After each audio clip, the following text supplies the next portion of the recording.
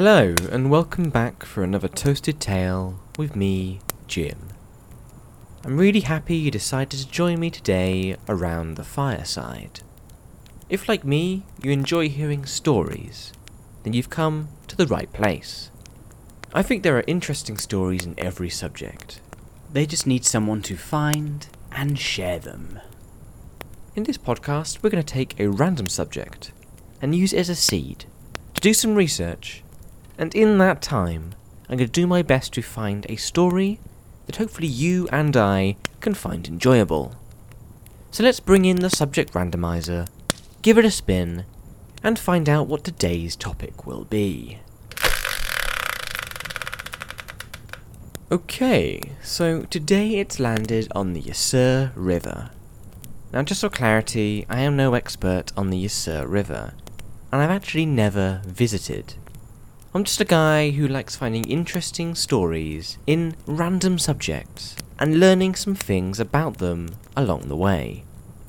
So as not to keep you all waiting around, I've actually done the research for the Yser, and I'm really excited to share with you what I've found.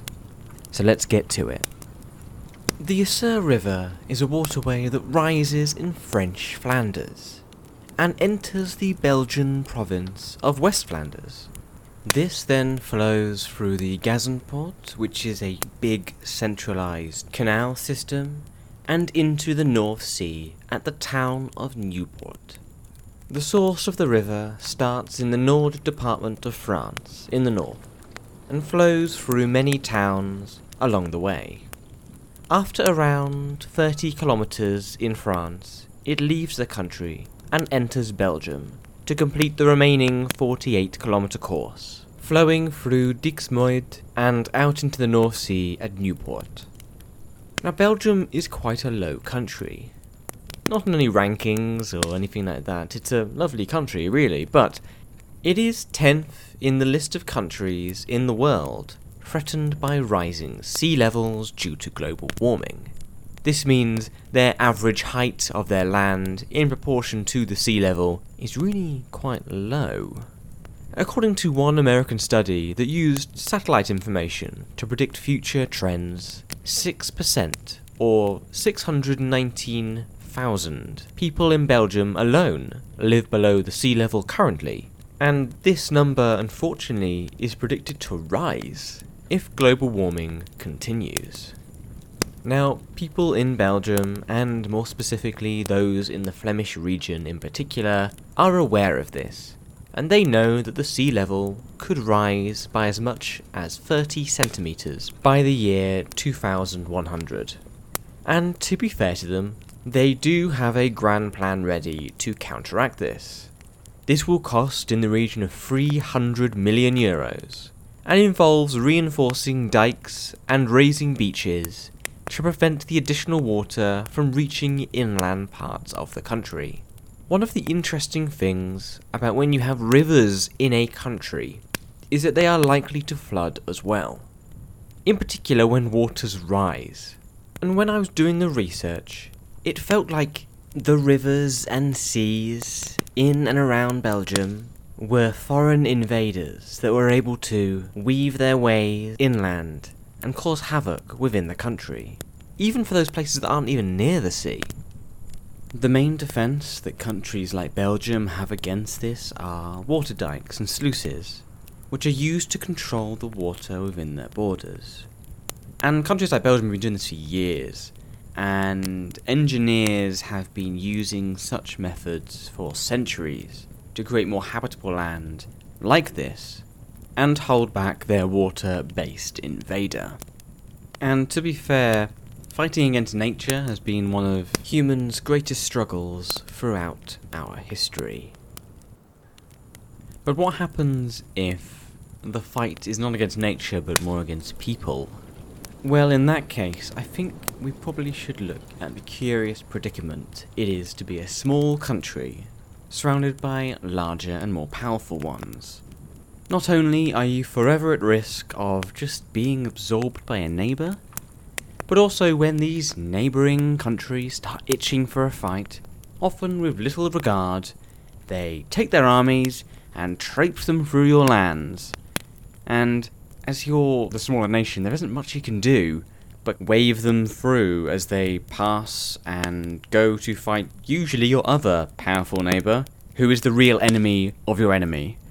In 1914, Belgium faced such an enemy, and this time it wasn't the sea, but instead men with guns and artillery looking for blood and conquest. World War I was a global conflict that touched parts of every continent, but mainly focused on the power struggles between the major players in Europe at the time. Now, the First World War is an incredibly complex conflict, and you could fill a whole series of podcasts just looking at this war. So, to oversimplify and give you some context, there are a lot of major countries in Europe at this time who were either already global superpowers, or in the process of becoming their own superpower. And this was through the ongoing, fast-paced developing industrialization and modernization that was sweeping the modern world. Germany was still a baby in terms of countries, and was only 43 years young at this point. This was after its unification from being separate states into one country, and because of this late start to the party, it was fast trying to catch up, so as to rival and be strong enough to stand on its own 2 feet around its powerful neighbours, such as, in the west, the mighty France with its global empire, and to the east, Russia, the slumbering giant, who itself was stirring and developing itself into what many feared would be an unstoppable force. Now, it wasn't just Germany who was concerned. France was similarly perturbed by the way Germany was rising up and becoming this strong nation in Central Europe. France and German states previously had regular conflicts with each other, and each side had its fair share of victories and losses. Recently, however, in the Franco-Prussian War of 1870, which was fought between France and the Germanic state of Prussia, the French had lost, and so there's great fear around the French people that a now unified Germany would be far too powerful for them to handle. And so France's previous dominance on mainland Europe was definitely under threat, which made them inflate themselves to make themselves stronger, and also look with concern to their emboldened neighbour to the east. To help ease tensions between these rivaling nations, there were a number of delicate diplomatic pacts that were happening around Europe at this time to keep all of these concerned countries in balance, so effectively war didn't break out. And these linked nations together so as to make it almost impossible for one country just to go to war with another, for fear of bringing in a whole lot of other nations into the party as well. So, for example, Germany was in a defensive agreement called the Triple Alliance, with the Austro-Hungarian Empire and Italy, and on the other side, Russia, France, and Great Britain had their own coalition called the Triple Entente. Now at this time, Britain was observing the political manoeuvrings on mainland Europe, and was hesitant to get involved, because it had its own big empire that it had to maintain, and it had a lot on its plate already. It did have one piece of rope that was connecting it to all of the drama that was kind of bubbling under the surface in Europe, though. A stick of dynamite, if you will, which, if lit, would drag them into any potential conflict that occurred. This was part of the Treaty of London, which was signed in 1839, where Great Britain committed to protecting the country of Belgium if it was ever invaded. Now that will become very important in a little bit, but just to sum up, we have economic, technological, and diplomatic areas of tension already springing up throughout Europe. So what's one more piece of tension, eh? Let's throw in some racial tension in there as well. In the Austro-Hungarian Empire, there was a very delicate balance of knitted together national identities, oftentimes with their own languages and cultures, ruled by the Habsburg dynasty in Vienna at the very top. And in this empire they had a mix of Czechs, Ruthenes, Slovenes, Slovaks, and Romanians. On top of all that, to add even more complexity to the mix, some of these nations had more prominent Slavic roots, and others had more Germanic roots. And this kind of heritage-based and also nation-based tension would often cause conflict, as the two groups had, up until this point, had a tricky previous relationship. And there were two almost ancestral homelands of the Slavs and the Germanic peoples. At the time, many thought that Russia was known as the ancestral home of the Slavs, and so drew support from Slavic peoples from outside of their borders, but also created animosity against more Germanically ruled nations like Germany and the Austro-Hungarian Empire.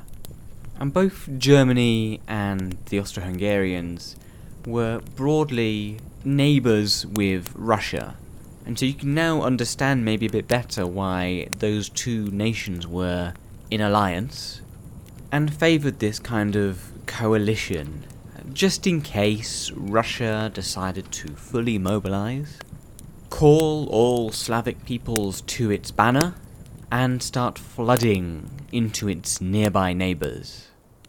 It was, in fact, the ethnic tensions within the Austro-Hungarian Empire which proved to be the tinder that would light the fuse to start one of the most destructive wars of the early 20th century. Whilst on a tour of Sarajevo, modern-day capital of Bosnia and Herzegovina, Archduke Franz Ferdinand, current heir to the whole Austro-Hungarian Empire, was shot and killed alongside his wife by the assassin Gavrilo Princip, a Bosnian Serb and member of the group called Young Bosnia, who sought to end Austro-Hungarian rule in Bosnia and Herzegovina. To look into the thought processes of Princip, during his trial for the assassination, he stated that, quote, "I am a Yugoslav nationalist, aiming for the unification of all Yugoslavs. And I do not care what form of state, but it must be freed from Austria." End quote. Princip was sentenced to 20 years in prison, the maximum sentence for his age. It could be argued that if we were to look at individuals who had the greatest impact in the last 250 years, then surely this man could be at the top of your list. There was a lot that happened following this assassination, as you can probably imagine, and all the events that happened could probably fill many hours of podcast. But just to simplify, to able to fit it into this toasted tale, the Austro-Hungarian Empire cracked down hard on the Slavs within their empire, and also declared war on Serbia, due to the Austro-Hungarians' perceived link with Serbia and the radical groups that were causing trouble within their borders. They took this action against their southern neighbour on the 28th of July 1914, in response to the assassination, which of course drew the stares from Russia, whom Serbia were allies with, and whom Russia had promised to protect. Within 1 month of this occurring, Germany declared war on Russia, Germany declared war on France, Britain declared war on Germany, Austria declared war on Russia, Japan declared war on Germany, and then Austria declared war on Japan. That is certainly a lot of declaring, and a lot of war that was just about to blow. It seemed that the European pot was about to boil over, and all it needed was that one last push of an assassination to go. Now let's talk a little bit about strategy. The main plan that Germany deployed was something called the Schlieffen Plan, which was, once again, in simple terms, because really going into it is crazy complex, but it was to throw their greatest military strength, their haymaker, if you will, at France, who they saw as their immediate threat. The hope would be that within 6 weeks they could smash the French, and then, once they've regrouped, consolidated, very quickly turn around, move east, and apply their strength to Russia, who they thought would still be warming up and mobilizing. But where would the Germans attack? There was no easy way into France. As we mentioned earlier, decades of previous conflict had wised up both nations to create strong defensive structures along the border between France and Germany. The soft entry point that the Germans saw was to take their armies through neutral Belgium. Now, I think the Germans believed the Belgians would just let them go through and do this plan, but this was not okay with the Belgian people or their high command. And also, this really concerned the British, who did not want this as well.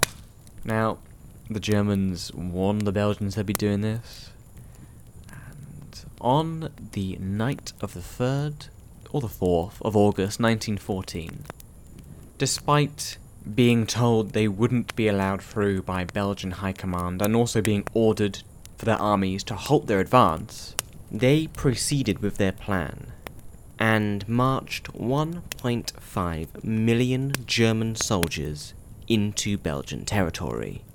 And to give you an idea of how lopsided this battle was going to be, the Belgians only had around 320,000 fighting troops to stand up against the onslaught of German troops into their land. They were no pushovers though, and they fought tooth and nail, stubbornly against the Germans, only to retreat when they were being overrun, to reposition and fight again. Even with all the passion and nationalistic vigour, you can't hope to stop the advance of that many troops. French and British soldiers and sailors covered the retreat of the Belgian army, whilst their major cities fell into German hands. And as the remaining Belgian force fell back to the star of this podcast, the Yser River, what followed was the last stand by the Belgian troops. The Battle of the Yser followed, which is where the Belgians fought to defend the Yser Canal, using the waterways as a natural obstacle against the German invaders.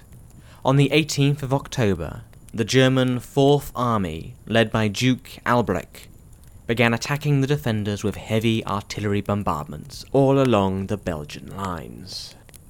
With the help of British warships off the coast, they were able to bombard the German lines and hold them back for a time. But eventually, even with French reinforcements, the Germans were able to form a bridgehead across the river and continue the advance and the attack. With Belgian resistance weakening, and the king, Albert I, fearing a German breakthrough in the direction of Dunkirk or Calais, the Belgians took a drastic step and opened the canal locks at Nieuport on the 25th of October. The defence that had kept the nation habitable for so many years was being used as a weapon itself. The result was a gradual flooding of the Low Countries between the canal and the railways. This meant that the German 4th Army were forced to retreat, and on the 29th of October, they transferred their whole offensive to a different location at Ypres. Now, some of the battles at Ypres that would happen throughout the rest of the war were some of the most deadly and violent times throughout the conflict. But through this action, even though most of the Belgian territory fell to the Germans, Nieuport remained in Belgian hands throughout the war. And this roughly equated to the Belgian people being able to keep hold of 5% of their territory, rather than losing everything, by removing the safety barriers which in peacetime allowed people to live in the country, and using those against their enemy, and unleashing the rivers and seawater against their invaders. If it wasn't for the Yser River, and the Belgians' knowledge of how to use it, Belgium as a nation, and the people who were Belgian, may have been washed away from the continent forever. Thank you for spending your time with me today around the fireside. I really enjoyed learning a little bit more about the Yser River. It's incredible to me that something probably so calm and relaxing nowadays can have such a vibrant past and be a part of one of the most destructive historical events in the last 200 years. If you enjoyed listening to the Toasted Tale podcast today, then the best way for you to stay updated when new episodes are released is by following me on Twitter. My Twitter handle is @podcasttale, which is where I post all new episodes and any other information I find interesting. So follow me at podcasttale for more. And if you'd like to be ready for the next episode, then I'll be back here every Tuesday and Thursday at 6 PM GMT.